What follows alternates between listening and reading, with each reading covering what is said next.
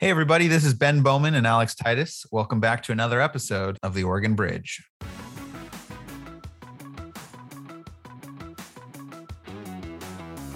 My purpose has always been local. There's so much that we can do as a local community. Portland has a great quality of life. Yes, we have our issues here, but Portland has done well to emerge from this pandemic, still with our core spirit intact. I am a queer, poor Black kid from the streets. That is literally the last type of person that you would expect to be in a position of power. And yet I've never allowed any obstacle to set me back.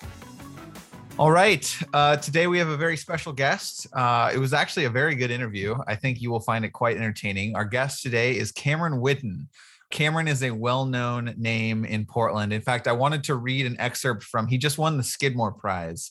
And so I want to read an excerpt from a Willamette Week story highlighting it, just to give you a flavor of who Cameron is. He's upset that Ben is reading this. So it's a good key up. If the Portland nonprofit world has a true superstar, it's Cameron Whitten. They've spent the last decade on the front lines in the fight for social justice, holding hunger strikes on the steps of City Hall, campaigning for LGBTQ rights, and even running for elected office, including the mayorship. But they've made their greatest impact as the founder of Brown Hope, an organization dedicated to supporting Oregon's communities of color through a variety of programs and initiatives, most notably the Black Resilience Fund, which last year managed to distribute $2 million in financial assistance for Black Portlanders in need. So I think that does a good job of capturing Cameron's early days in Portland. He's lived in Portland for 13 years, and he started as an activist with Occupy Portland and ran for mayor. And then over the years, kind of got involved in other civic issues. He was also, you might know him from running for the Metro Council in 2020 and running a very strong campaign for that race. And then following that election, he kind of took over full time as the CEO of Brown Hope, which again, as we mentioned, millions of dollars in an annual operating budget, and went from all volunteer to 13 paid employees in just a year. So a really impressive effort that he's done there. But he's one of the most interesting people in Oregon politics, I think it's fair to say. Alex, what were your thoughts or takeaways from today's interview? Yeah, and it doesn't surprise me that people like him. And I would say he's unpolished. And by unpolished, I don't mean like he's not a legit person with like a good appearance and things like that. But, he just basically says what he says because he believes it. And I think that is really appealing to a lot of people because as we joke on this podcast, and we have a lot of politicians on it, some people are clearly very polished with their one-liners that maybe even have been poll tested that they think are going to resonate really well with a specific audience. And I think that Cameron, if you listen to his podcast, it sounds like he totally throws that out the window too. Like he just doesn't really care about that. And I think that is, it's really appealing to a lot of people to just kind of have that real personal touch and that, oh, this is an actual person I'm listening to who's trying to get my vote. It's not like a machine robot politician speaking. So I also thought that the Black Resilience Fund thing was really fascinating because one thing about Cameron is he clearly just drives into action. It's not like he kind of sits there and complains about the situation. Like, as a conservative, it's fascinating that he was basically able to raise $3 million plus for a community that he really cares about and not only distribute funds to help people like private funds, but also build a sense of community around it.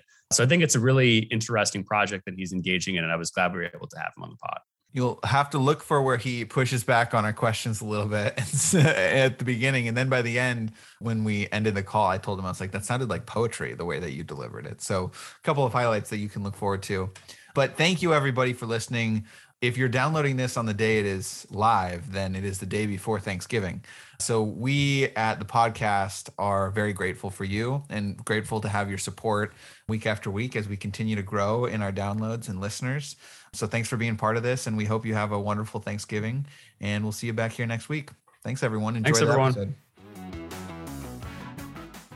All right, everyone. Cameron Whitten, welcome to the podcast. How are you doing today? Every day is a gift. Ben, Alex, thank you so much for having me here today. Well, I want to start with something that you told me you didn't want to talk about.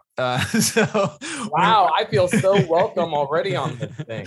Well, in my defense, I think this is a very cool thing and interesting thing about you. But when I told you that I thought this would be something interesting to talk about, you're like, that's boring. Everybody asks me about that. So we're just going to get it out of the way at the front end and then dive into some other topics. But basically, there's been a lot written about you. People can Google Cameron Whitten and they're going to get a bunch of different articles, basically from the last 10 years in Portland. And the earlier articles basically are Cameron Whitten, the activist. You were gained national headlines for the hunger strike, for Occupy Portland. You ran for mayor at a time where I think even you would say you weren't a serious contender for mayor. How dare you? And then you fast forward to the end of that. I seriously contended for that seat. Thank you. Okay, fair.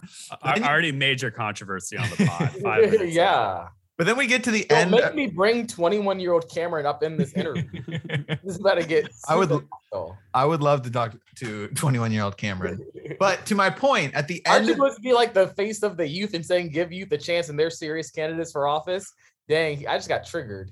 fast forwarding to the end of the 10 years, which is today, you ran a very viable race for Metro with some very impressive endorsements. You raised a bunch of money. You now run and you are the CEO, I believe, or executive director of a very large nonprofit with what? How many millions of dollars is your annual operating budget? I mean, last year was $3 million. So a very substantial organization. I think 13 paid employees. 14.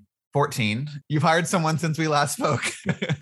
So my question to you is, can you describe for people who are interested in your story, what was that evolution? Like, what were the key moments, or do you even see it as a difference in who you were then versus who you are now? How do you think about the last 10 years of your life? 525,600 minutes. How do you measure 10 years in a life? Talk about love. Sorry. How long are we going to go with this, Cameron? My name is Cameron Whitten, and I am a lot different than I was 10 years ago. And I guess the question for me feels a little bit like a non sequitur, because who didn't change in 10 years? Who didn't find a way to get their life together and be a little more focused about who they are and what they want to do? Who knows? Maybe I'm overreaching and thinking that people don't mature over 10 years, but I think most people do. And I found a way to take all of my passions and to find ways to be more sustainable in that work, and both sustainable with my impact, but also sustainable with my life. You know, it's not possible to starve yourself and camp out of City Hall for 10 years. Like, there was no way I could have done that as a strategy again and again, but I knew that I could make a lasting impact in this city. And I knew that meant that every year my strategy would be a little different. And so to a degree, I am not the person I was 10 years ago, but also to a degree, important degree, I am the same exact person I was 10 years ago. I believe everything that I've always stood for, whether that is justice, inclusion, representation, healing, and hope, and radical transformation, first and foremost, none of that's changed over 10 years. Yes, my hair is gone. Yes, I probably put on a couple more pounds since the hunger strike. I'm now a homeowner. You know, I went from being homeless 10 years ago to now being a homeowner. There are a lot of things that are different about my life, but I'd say the goalpost of my moral compass, it's never wavered. So Cameron, I have a question about that, because I think something, and you didn't say it exactly, but it gets to an interesting topic, is you basically mentioned, you know, before, you're like, I was doing more radical activism, right? No matter sort of what you are on the political spectrum, like, I think most people think that a hunger strike is like, wow, that's a really intense step to take, no matter what the issue is, that like, you care about this so much, you will literally deprive yourself of food. But I would say, like, I'm curious, have you gotten, as like this transformation has kind of happened, have you gotten any pushback from activists sort of on it? Like, oh, Cameron, you've, you know, become too establishment with this, or like, you know, you're too in with the in crowd or something like that. I'm kind of like, have you gotten sort of that pushback? Like, because it sounded like you're saying too, you think activism has actually been more successful kind of as it has transformed, rather than the things that you were doing 10 years ago. So I didn't say that, and I feel like this is a contentious interview. The hunger strike by itself, the Oregonian editorial board, you know, in the middle of my hunger strike, wrote an op-ed and said that I was a gadfly, a sideshow, distraction, that all I wanted was attention and I wasn't committed to doing the real work, and that I was asking for three possible things that would never, ever, ever, ever happen in Portland. Well, fast forward 8 years, and all three of those impossible things happened. So I thank the Oregonian editorial board, because now impossible odds are my favorite odds. So anybody who wants to say, well, I was less effective back then, is clearly not paying attention. I would say that my tactics have changed because my needs have changed and I am not as a young whippersnapper as I was before. I could not continue to sleep outside in the elements and not think about housing or thinking about my long-term sustainability. Like, I want to have a family someday. Yeah. And I believe that this is the natural way of life. As young people, we find ways to take that youthful energy into doing something good. And as we get older, we intentionally make changes to still have that energy put into the right direction, but also focus on other things in life. So I'm just really lucky that I had really good hunches. I had really good intuitions. And I don't want to put it all towards, luck, but I'm really proud to say that from a young age, from running for mayor to doing a hunger strike to doing a lot of other, very unconventional in your face things, that those all paid off for some reason or another. So it's interesting that even though I now have a 10-year track record of delivering results in the community, there's still this implication that things that I did 10 years ago were wrong or off or ineffective. But all I can say is that I'm a 10-year testimonial that I've been effective since day one, and I'm only just getting started. I love that. And we're going to read in the intro the full excerpt from Willamette Week, but my favorite sentence is, if the Portland nonprofit world has a true superstar, it's Cameron Whitten. It's really funny. I just picked up my Skidmore Prize check just a week ago, and I was hanging out at the Willamette Week office, and I said, the very first time I ever was featured in the Willamette Week was during my hunger strike. And the Willamette Week was the one newspaper that refused to cover the hunger strike up until like day 30 or 50, I don't remember. And the article was titled Ratlandia. And the very first sentence said, Cameron Whitten is on day 35 of a hunger strike outside of City Hall. And then the rest of this 500-word article was all about rats in Terry Shrunk Plaza. What? That doesn't even make, I'm confused. What was the linkage there? They were accusing Occupy and my hunger strike of being the reason why there were more rats in the park. God. Yeah, well, we're not going to go there. 2011 was a wild time. So before I hand it back to Alex, when we were researching for this interview, I looked at your website and you talked a little bit about mentorship and how mentorship has been important in your life and helped you.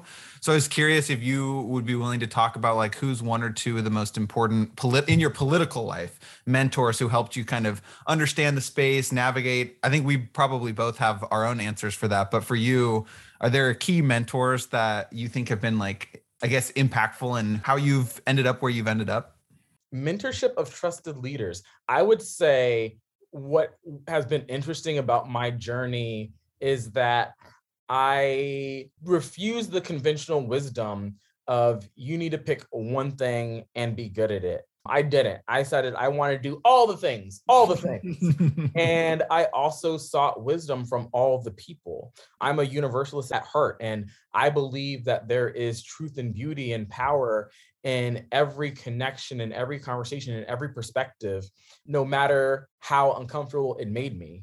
And so when I think about the mentorship that I received, it was like dunking my brain into an ocean of experiences. And so I wish that I could pinpoint it to one person, but I got involved in so many causes, went to so many community events.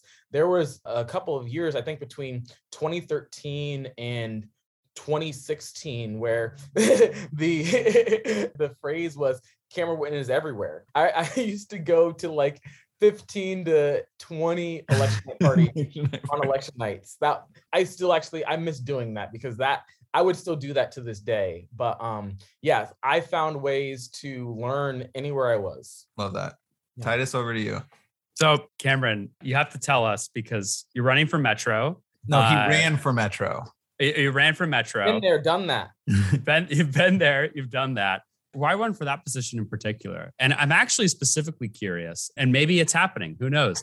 Why not run for mayor again? Because we have I would say a very unpopular mayor who's been a very poor job, which I don't know if anybody on this podcast, any of our listeners might not even disagree with that.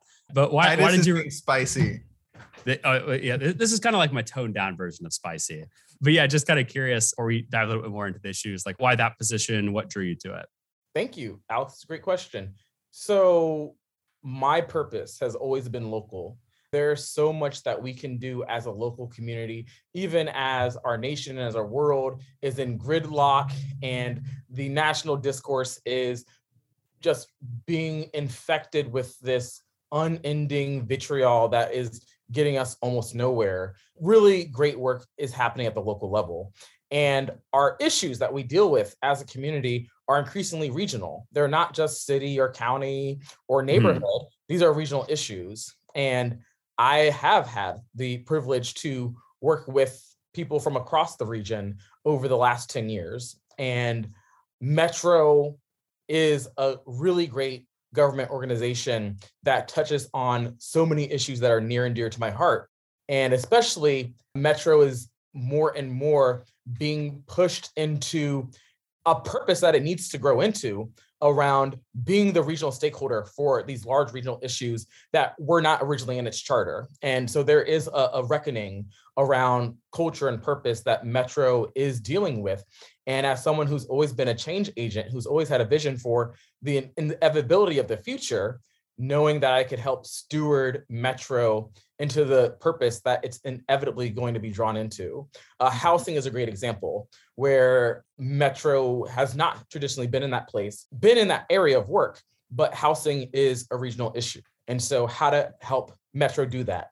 Pandemic response is a regional issue. Has Metro developed a pandemic resiliency plan? Maybe they have in the last year, but pre-COVID-19, they haven't. So there's a lot of issues that will continue to be impacting us on a regional level that my belief is that inevitably Metro is going to have to be a leader in. But also, let's be very clear, Metro is an organization that's been our government that's been around for a couple of decades, and it has not represented the people who live in the districts. And, my work, my life has been in North and Northeast Portland pretty much since I have been in Portland. And, when I worked at Q Center, when I working at Know Your City, all this work is based in North and Northeast. And this is the historic heart of the Black community. My home is in Piedmont in North and Northeast Portland. I know that Metro has been complicit in a lot of racial injustices. And my belief is that there needs to be someone with lived experience and also that professional experience who can help make a path forward for healing and reconciliation. And so that was the campaign that I ran. I ran a campaign as someone who you do not typically see with elected official title in front of their names. I am a queer, poor Black kid from the streets. That is literally the last type of person that you would expect to be in a position of power. And yet I've never allowed any obstacle to set me back. I've taken every obstacle as an opportunity and as a springboard, both for myself, but to also bring the community along. That's all I have to promise. There's nothing else that I really need to say as a political candidate. I let my track record, I let my vision, I let my story speak for itself. And so I'm really proud of the campaign that we ran. The Metro campaign was unconventional from day one. We unfortunately lost a city commissioner with the city of Portland, Nick Fish. He died of cancer in the middle of his term. And the Metro councilor for District 5, where I live, decided to run for city council. And again, that just happened in January of 2020. Wow. And so that meant that there were just 4 months for any candidate to put their name on the ballot and run. And so I was actually one of 5 candidates. So apparently there were 5 of us who had the ridiculous idea to stop everything they were doing with their lives and run for office. And I was really proud of the campaign that we ran. We were not the first one to announce, but we were close second, I think. And we started the campaign with the most endorsements. Mm-hmm. I do believe for the primary, we had the most individual donations, but of course, we weren't getting $10,000 checks like some other people who got it from big companies or gave it to themselves. who's better here?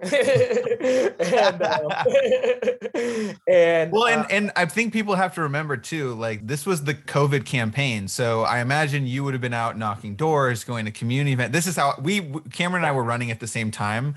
And like, I felt like my campaign was deeply challenged by COVID. And I think like there's a small group of us. I think Lacey Beatty in Beaverton, who was successful, is in the same boat. Like young candidates who had the energy to go talk to voters just couldn't because COVID locked us all inside. 2 days before March 13th, when the entire state shut down, I had over 10,000 pieces of door lit dropped off. Oh no. Ooh. And it was completely unusable. We couldn't even put stamps on it, try to remail it. Like, we just spent a lot of money on door lit. We had spent a lot of time with the van and mapping out turf. We were about to do our kickoff canvas, and then boom. Yeah. We will zoom out to why your loss at Metro might actually be a net positive for you because of some of the other things that it opened space for in your life. But before we get there, we want to talk a little about policy and about Portland. It's a topic, obviously, that it's getting a lot of press in the Oregonian, Willamette Week, Mercury, etc. But I want to start with policing and public safety. Mm-hmm. There's a lot of narratives out there, but one that people are talking a lot about is Portland setting the homicide record this year. The most homicides in a single year is this year. And Mayor Ted Wheeler, as well as other Democrats, are calling for an investment in more police officers. They're also calling for investments in non-police public safety officers and other investments, but there is a call for hiring, in some cases, hundreds of more police officers. And this is a pretty significant whiplash from 2020, where the sort of rallying cry was defund the police. And particularly in Portland, we had, thousands and thousands of people showing up. I'm sure you were probably at some of those in Portland calling for police reform, defunding the police, et cetera. So I guess I'm curious, what do you make of this space that we're in? How do you think about the rise in homicides and the rise in crime? It's not just a Portland thing that's happening everywhere, but what is the alternative to hiring police officers that you favor, unless that is something that you think about? Like, how do you think about all of this? How much time do we have? We have exactly 35 minutes left. So take it away. Tricky. So we're not going to get to everything. And I really encourage folks to listen to this podcast and to feel about this issue with an open heart, because when we are talking about some of the hardest issues in our society, these are nuanced issues. These are multifactorial issues. If someone has heart disease, it's not just because their cholesterol is high or that it's genetically predescribed. There are so many factors that cause disease, and gun violence is a disease. And there's so many factors. And that's the part that I think we struggle to deal with, because we see the numbers rise. We feel the hurt when another light in our community is dimmed. But we can't rush to say, well, this happened because there aren't enough police officers.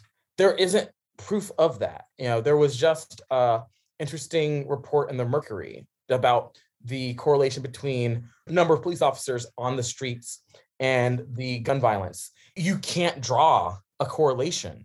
Interesting. So again, the reason why you can't is because there are so many factors. I remember last year when national papers were looking at the gun violence epidemic that's rising everywhere in the country. And I remember this one story in Kansas City where this man who was spending his life as a mentor and a mechanic did not have a single incident on his didn't have criminal history whatsoever, and was at a gas station. And this random other guy who was pumping gas, we never saw before, within like 2 minutes of these dudes locking eyes, guns are out and a man is dead.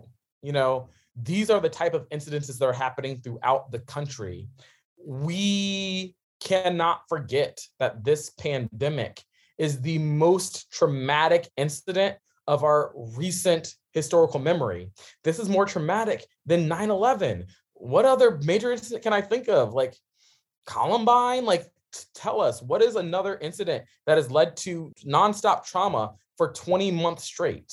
where folks are more isolated than ever. Folks have less economic security than ever. Folks are literally dying because they hugged a loved one. When have we had such a traumatic time in our recent historical memory? We haven't. Mm-hmm. And so my focus is always on healing. We must find ways to nurture and heal the soul. Police officers do not have healing as a part of their training program. They don't have the way to walk in the community and to be a mentor, to be a confidant, to be a friend. Not to say that, hey, if we're dealing with acute issues and we know that this issue is increasing right now, police is always going to be a short-term solution that is never going to actually eradicate gun violence. We know that other countries do not deal with the violence that we deal with, and it's not just related to gun control. We know that, or gun safety, as we like to say. Our communities deal with rampant institutional inequities that continue to drive people to desperate means. And other countries, in addition to gun safety policies, they also have created safety rails so that people are not driven to the most extreme desperations. So these issues are multifactorial. And it should just be very telling that we actually live in the most militarized police state in the entire country. And yet we have the biggest gun violence issues in the entire world. And we have the biggest gun violence issues in the entire world. And I just wish that folks could slow down, especially our mayor and our city council, and to be thinking really holistically. I am not going to be one to say, here's what we need to do for the next 6 months, and this is the only right answer. But it does feel like right now, folks are really trying to find a lot of hope in short-term solutions and not giving ourselves permission to see the nuance and to really be setting the framework for healing that will ultimately be the lasting impact. That's fascinating and a great transition to one quick follow-up I have here, because I think the short-termism piece that you just mentioned resonates with people. I think that's how a lot of people feel about not just city of Portland, I think state government even. We've been kind of in short-termism throughout the pandemic, and with shiny solutions that make it seem like, oh, this is what we could do. And there's been pretty significant progressive pushback on People for Portland. Our listeners are probably familiar. People for Portland is what is it? It's technically a nonprofit organization. C4. It's an advocacy group. Advocacy group C4. So they have received really big checks from some folks we know, some folks we don't, but mostly wealthy Portland interests. And they're proposing a set of solutions to homelessness, policing, basically to bring Portland back, is what they say. You, Cameron, have lived here for, I'm not sure, how long have you lived in Portland? 12 years. You lived in Portland for 12 years. What do you make of People for Portland and their approach to solving the challenges that we're facing? It's funny, we're talking about this yesterday on our podcast, Your Neighborhood Black Friends, and I would say I have an opinion that some folks can be surprised about. And for me, People for Portland is a group, like many groups that have been involved in our political processes. And I definitely don't agree with all of their positions. And I definitely believe that money has a corrupting influence in our politics, and that all organizations like People for Portland should be bound to the same transparency rules, and that we don't have enough transparency. But at the same time, I also believe that pinpointing People for Portland as being the scapegoat for all of the frustration, all of the brokenness of our political systems, to me, honestly feels a little flavor of the month. And it's this new group that is pushing for this issues in a new way. Business communities and other, private interests have been pushing for these interests for a long time. They're just doing it through a new name and a new structure. So for me, I prefer to debate the issues. I think that there is great opportunity for us to continue to be pushing for data-driven and evidence-based solutions. And I believe that those solutions will always have strength and merit and resiliency, no matter how much money a group tries to throw at an issue. Our community needs to be more civically engaged. And for me, I just want to see the city of Portland invest more in real community engagement. I actually found it really interesting that People for Portland was actually doing public polling and posting the results. And the reality is that many politicians use polling themselves, but we never get to see the results. And I would really love to see the city help to balance power by doing more to actually capture the pulse of our residents, hear how they feel about these issues, and to share those views publicly. And that is going to really be a rising tide so that every person has more of a chance to weigh in on these issues. So for me, yeah, I think People for Portland is a group, and I don't agree with a lot of things that they do. The most recent thing that's been really head scratching has been the billboard campaigns. And so they've been posting out billboards with basically like, remember when New York Times used to say Portland was good, and remember when you could get a coffee in downtown Portland, and a bunch of stupid things. And it's just delusional. So let me say that People for Portland is literally being delusional, because how can all these things be true, that Portland is this miserable place that everybody hates, and yet nobody can buy a goddamn house here? Hopefully I can say goddamn. People keep moving here. Our population continues to grow. So no matter what Trump has said or Fox News or People for Portland has said about Portland being this dump and this Antifa paradise, people won't stop moving here because the quality of life is great, that there is opportunity here, even in the middle of a pandemic. Yes, our downtown is going through some times, but what downtown is not? We're in the middle of a global pandemic. Downtowns are going to get hit the worst. But I'm out here on the east side. I've been going to all the different corridors from Mississippi to Alberta to Hawthorne. Our neighborhoods, our arterials are thriving, and people still love to be here. And the thing that people hate the most is that COVID is stopping them from enjoying the city that they love. So I think People for Portland in some ways is delusional. I don't think their campaign is going to be successful. So I'm glad that they are wasting money on billboards, because that's what they get to do. I haven't heard of the billboards, but that the vibe based on what you just said is very make Portland great again, is what it sounds like, which is like, ooh, little sketch. Yeah. So what my question was actually going to be, if you were optimistic or pessimistic about Portland, which you sort of just had answered. But kind of going back to what you were saying, it sounds like obviously there is, some changes basically that you would want to see. Can I clarify that? Can I clarify my position on Portland? Yeah. I am optimistic in humanity. I'm optimistic in this earth. I believe that we are experiencing a lot of trauma as a collective humanity. And part of that trauma does force us to reflect, does force us towards healing. I do believe that we have an moral arc of the universe that's bending towards justice. And I believe that moral arc also goes through Portland. And in the last year, we might have seen the quote unquote worst of Portland, but we also saw the best of Portland. Portland captured the national and international imagination when it came to racial justice, being the whitest major city of our size. And yet here we are together, all races, taking up space in ways that have never happened before, and aligning that space that we've taken with real concrete action, that we've seen historic policies passed in the matter of months. Portland's done a lot of amazing things. Not to say that we haven't taken steps back, but I challenge People for Portland and any other naysayers to be holistic and thinking about what's happened in Portland in the last year within the context of a global pandemic.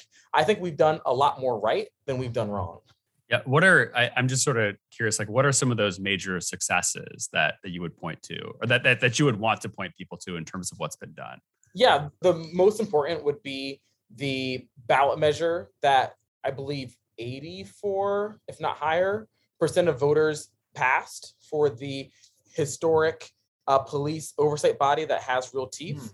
That is really big for Portland. It is going to restructure accountability for public safety as we know it. Pretty much the independent police review, which is within the city auditor's office, which has been ineffective since it was started, is pretty much going to be sidelined. And this new body that will be independent of city council, of the city auditor, and its budget will be tied to the police force, is going to be able to recommend policy changes for the police bureau, will be able to recommend and enforce disciplinary action for police officers. That's a really big deal.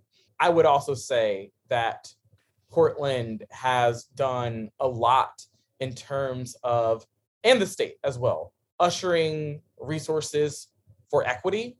This pandemic has been very unfortunate in really jeopardizing any of the small gradual steps that we've made towards closing the racial wealth gap.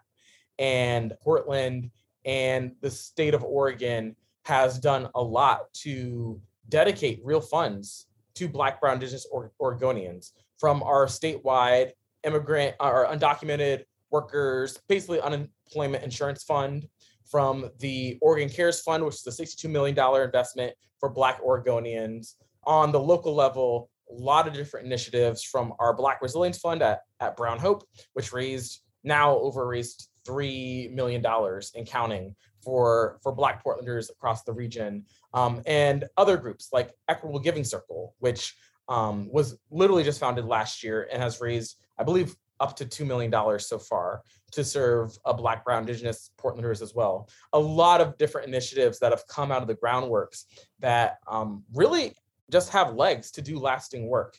I'd also say we saw a groundswell in diversity in our elections. The number of state senators and city commissioners and other elected officials coming from diverse backgrounds. Politics is more diverse than ever. So I think there are just too many examples. We're just touching really the tip of the iceberg of progress that Portland's made in the last year. That's a really strong counter narrative that I feel like doesn't break through at the national level, which is interesting. I guess it's easier to sensationalize negative than positive, but it's interesting to think about. And that's actually kind of a good transition. But that was really just Trump. That was the issue, is that this narrative was made by one person who unfortunately was in the right position to scapegoat an entire city. And we're still dealing with the shockwaves of that. The reality is that, one, Trump's tactic failed. So then I wish that people from Portland realize that they're jumping on the bandwagon of a tactic that literally failed, because it is not true. Even when people want to rant or whatever, guess what? Tell somebody to go move to California or go move to New York, go move whatever. If they hate Portland that much, they ain't going to do it.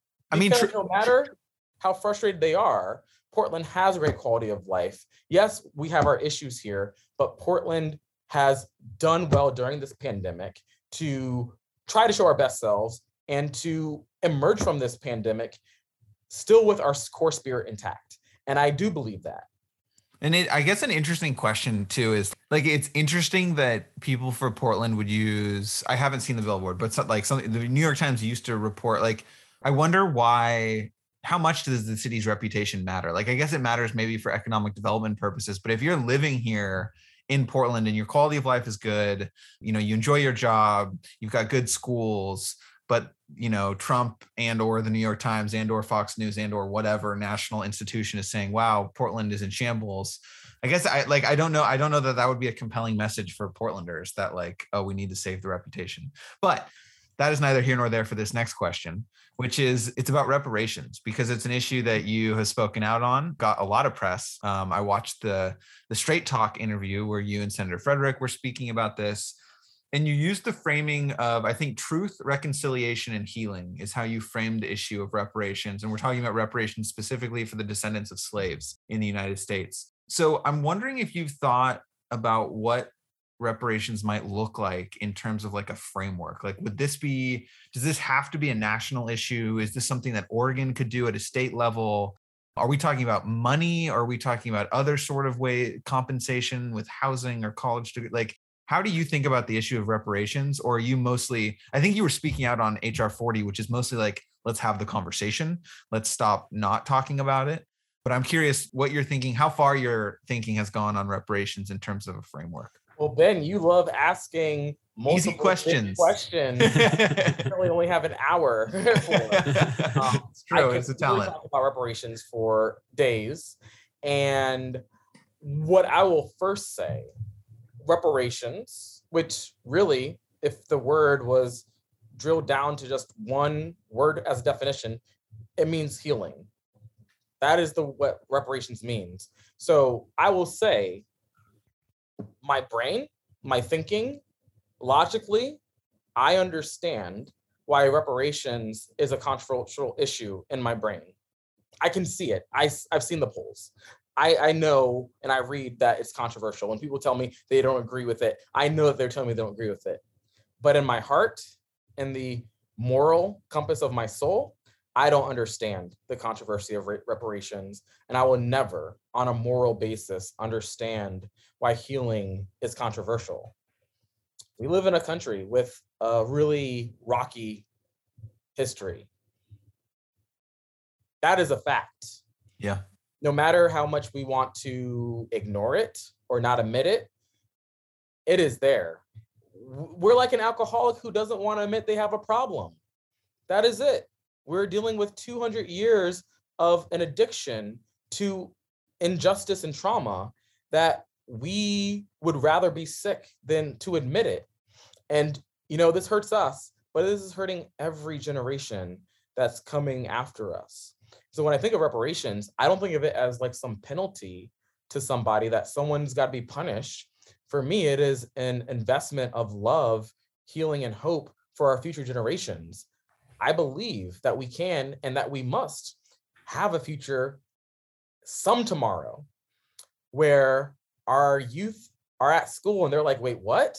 There was slavery? And oh, what? They went 200 years with all these issues with like housing inequities and mass incarceration and police killing, people of different skin colors. That happened in this country? How? I want that to be a reality. Right now that it's not. And because we refuse to actually commit to healing. And so reparations means healing. And it can manifest in any way. But what HR 40, which has been introduced, I believe, since 1979 or oh, wow. Yeah, it's been around for a while. Okay. It is to establish a commission for our federal government to actually be able to research the issue, to actually put a number behind what the vile institution of slavery cost the descendants of enslaved Black people.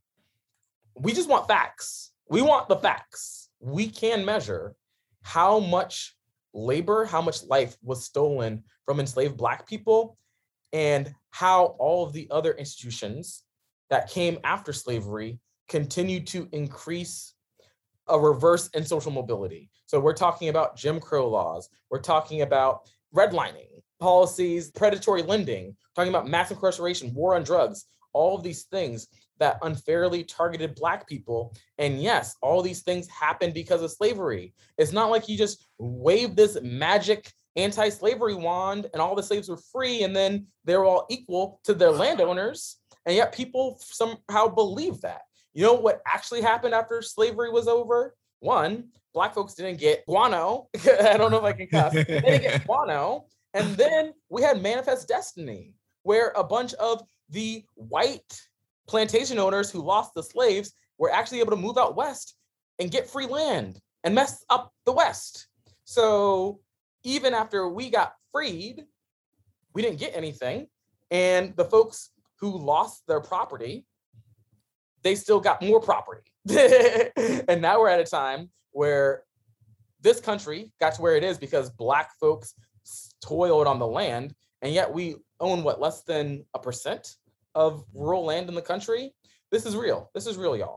So we need healing, and we need to be able to actually examine it with facts to know what was lost and what we can do to get to the future. And so I believe that we don't need to wait for the federal government to do something for reparations. Every community has its own legacy. Oregon, which we like to think of ourselves a little absolved because we didn't have slavery in Oregon, but we didn't have Black people either. Yeah. And the reason why we didn't have Black people was because of slavery. Literally the policies that we created to exclude Black folks and Chinamen and all the folks was to avoid the slavery debate. And so, yes. And so what you're referring to, I think, is when the Constitution was created in Oregon, it explicitly prohibited Black people from being citizens of this state. Yeah. So all the things that have happened since then, whether that has been the redlining, whether that's been the sundown laws, Vanport, all the things related to gentrification and urban renewal, all of the devastation that's happened in Oregon to Black, brown, indigenous folks, all of that is because of Oregon's original dream of being a whites-only utopia. So even in Oregon, that technically did not have legalized slavery, we have reparations work to do. So I think about Evanston, Illinois, which was really the first city to get national attention for a policy on reparations. Their reparations policy is actually based on the war on drugs, and they use marijuana tax revenue to support Black communities who were unfairly targeted during the war on drugs. So yes, reparations, again, it means healing. And we can look at a suite of harms that have happened in our historical record, pick one and do something about it. So real quick follow-up before we transition to Brown Hope. When you think of reparations, then are you thinking purely in economic terms, in terms of like financial transfer of, government to harmed individuals? Or are you thinking it's something, I don't know if the right term would be like emotional healing or like community building? What does reparations include when you're speaking to that word? Mm-hmm. It literally can mean anything. Reparations can mean anything. And we've seen that happen where universities who benefited from slave ownership have done scholarships.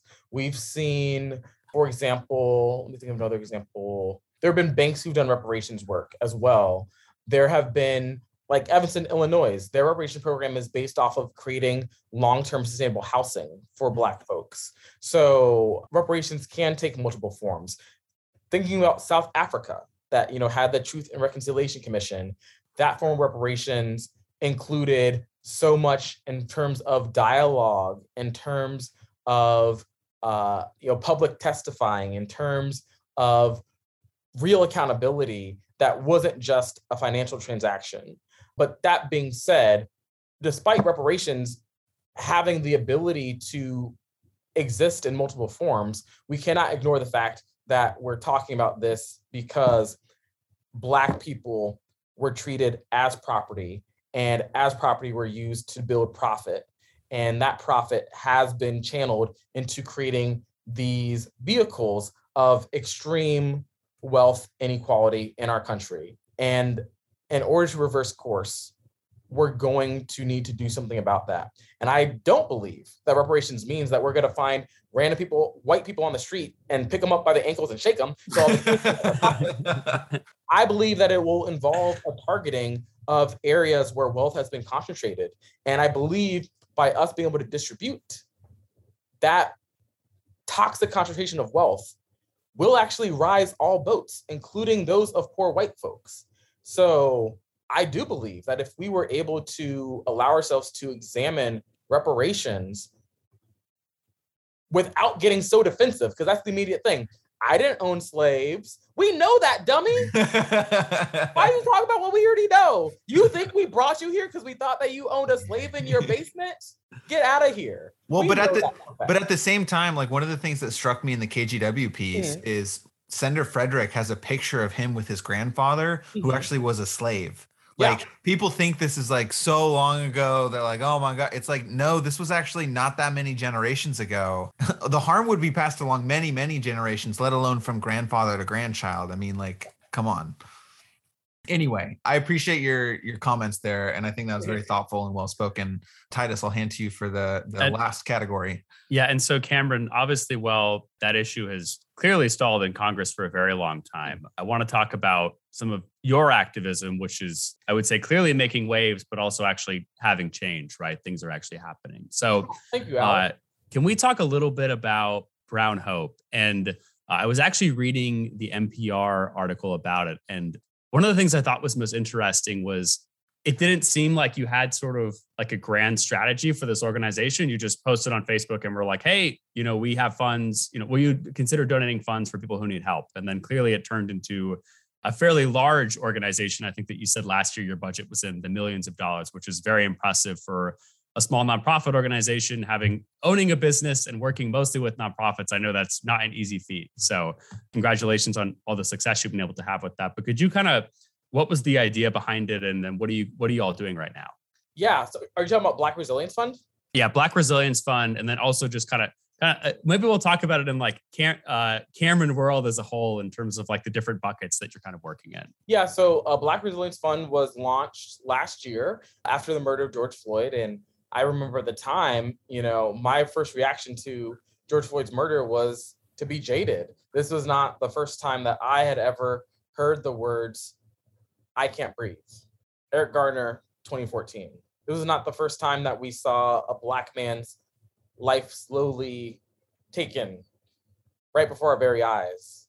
We just saw that with Ahmaud Arbery, literally just months prior. There was nothing new whatsoever to me about this moment.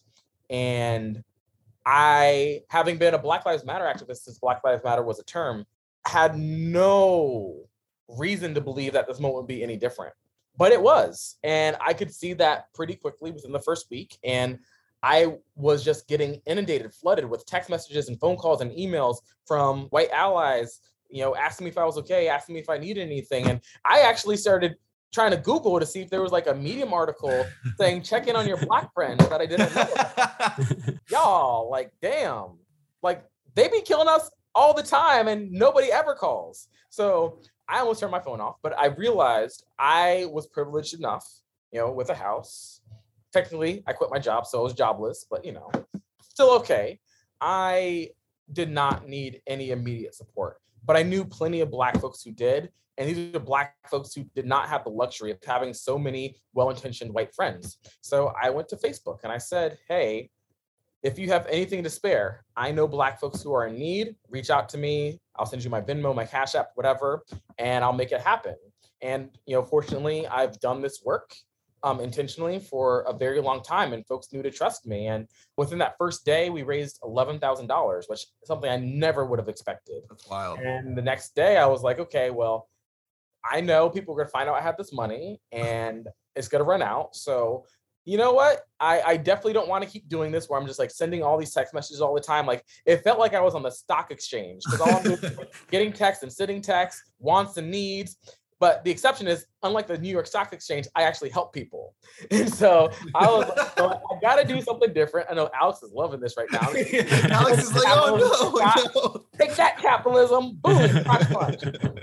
And I just make a GoFundMe. And again, this isn't like I had some strategic retreat and was, doing like focus groups to come up with the name. I was like, okay, it's a fund. It's for Black people. So it's a Black fund. And what's the outcome? Resilience. Boom. Put it out there. 55,000 the first day. The next day, so over 155. The day after that, even more. I never would have imagined how far we came. I remember on the 28th day, the day that we raised that $1 million, I called my mom and I was crying, which I'm a crybaby. So newsflash, that's not a big deal. But she answered. And again, my mom and we don't have the best relationship, but I love her.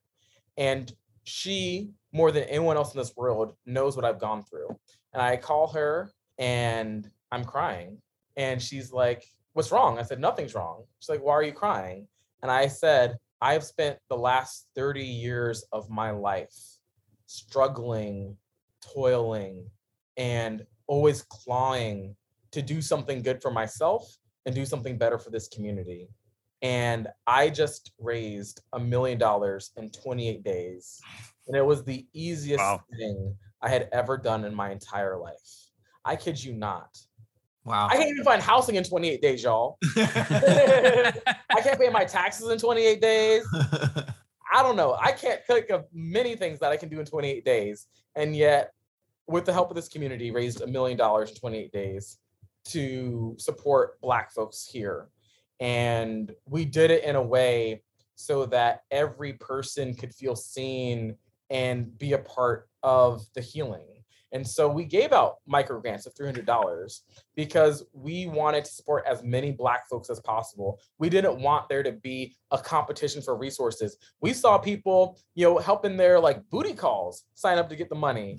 One of my favorite stories. Wow.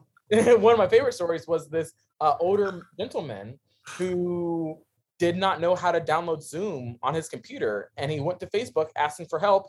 And one of his friends who got funded through Black Resilience Fund actually went over to his house and they did the interview together. You don't hear those type of stories typically in philanthropy. And we want to think of, well, when you want to help people, you think, oh, well, pay for their bills. But it's much bigger than that. Folks need a village. That's literally the way that mammals survive on this planet. Giving somebody rent assistance for 1 month is not going to give them a village. You can find really creative ways to bring people together. We've done that through Power Hour time and time again, but we've also been doing that through Black Resilience Fund. I think our model is special, and I think our model is inspiring resilience in ways that many people don't think of.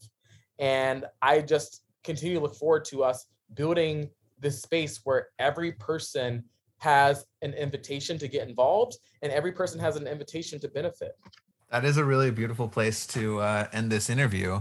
But before we let you go, and first I have to say, I was expecting this to be funny and all over the place, and you have lived up to expectations. So congratulations. Aww. I only wish we had the type of time that your podcast has. I was looking at the length. You all do long interviews on that podcast. Well, what we do is that we do an hour-long interview with the guests, and then we follow it up with the hot take. The hot take, which is you and your co-host kind of debriefing. Making fools of ourselves, basically. So, well, let's actually talk about that too. So thank you for coming. And also, if there's a listener who wants to learn more about you or follow your work or maybe support the Black Resilience Fund or listen to your podcast, etc., this is your opportunity to make a plug. How can they follow your work or learn more? Well, I actually don't like stalkers, so please don't follow me. But yes, we are a community effort. Please, please, please find a way. I hope that something in this interview challenged you or inspired you. We invite people from all backgrounds to be involved in the work of Brown Hope. Go to our website, brownhope.org. We're on the Insta, we're on the Twitter, we're on the LinkedIn. Please find a way, whether that is being a donor, being a volunteer, signing up for our newsletter, sharing the website with somebody else. Find a way to be part of this Brown Hope family. Our mission is to plant and nurture seeds for racial justice. We're living in a time where, unfortunately, cycles around this work change. Sometimes there's exciting times where people care about racial justice. Sometimes there are disappointing times where people do not care. But we are planting seeds, and that means that that seed is in the soil. So even when the sun is not shining or the rain is not falling, that seed is going to be there under the right conditions. And so I just want to tell people, any time you spend with Brown Hope is time that is well spent. It is time that you're nurturing these seeds of justice with us. Go to our website, brownhope.org, and please, please get involved. That should have been on our local NPR station. Thank you, Cameron, and thank you to our local listeners for your support. Don't forget to subscribe to our podcast and subscribe to Cameron's podcast too, Your Neighborhood Black Friends. But either way, we appreciate your support, and we'll see you next week.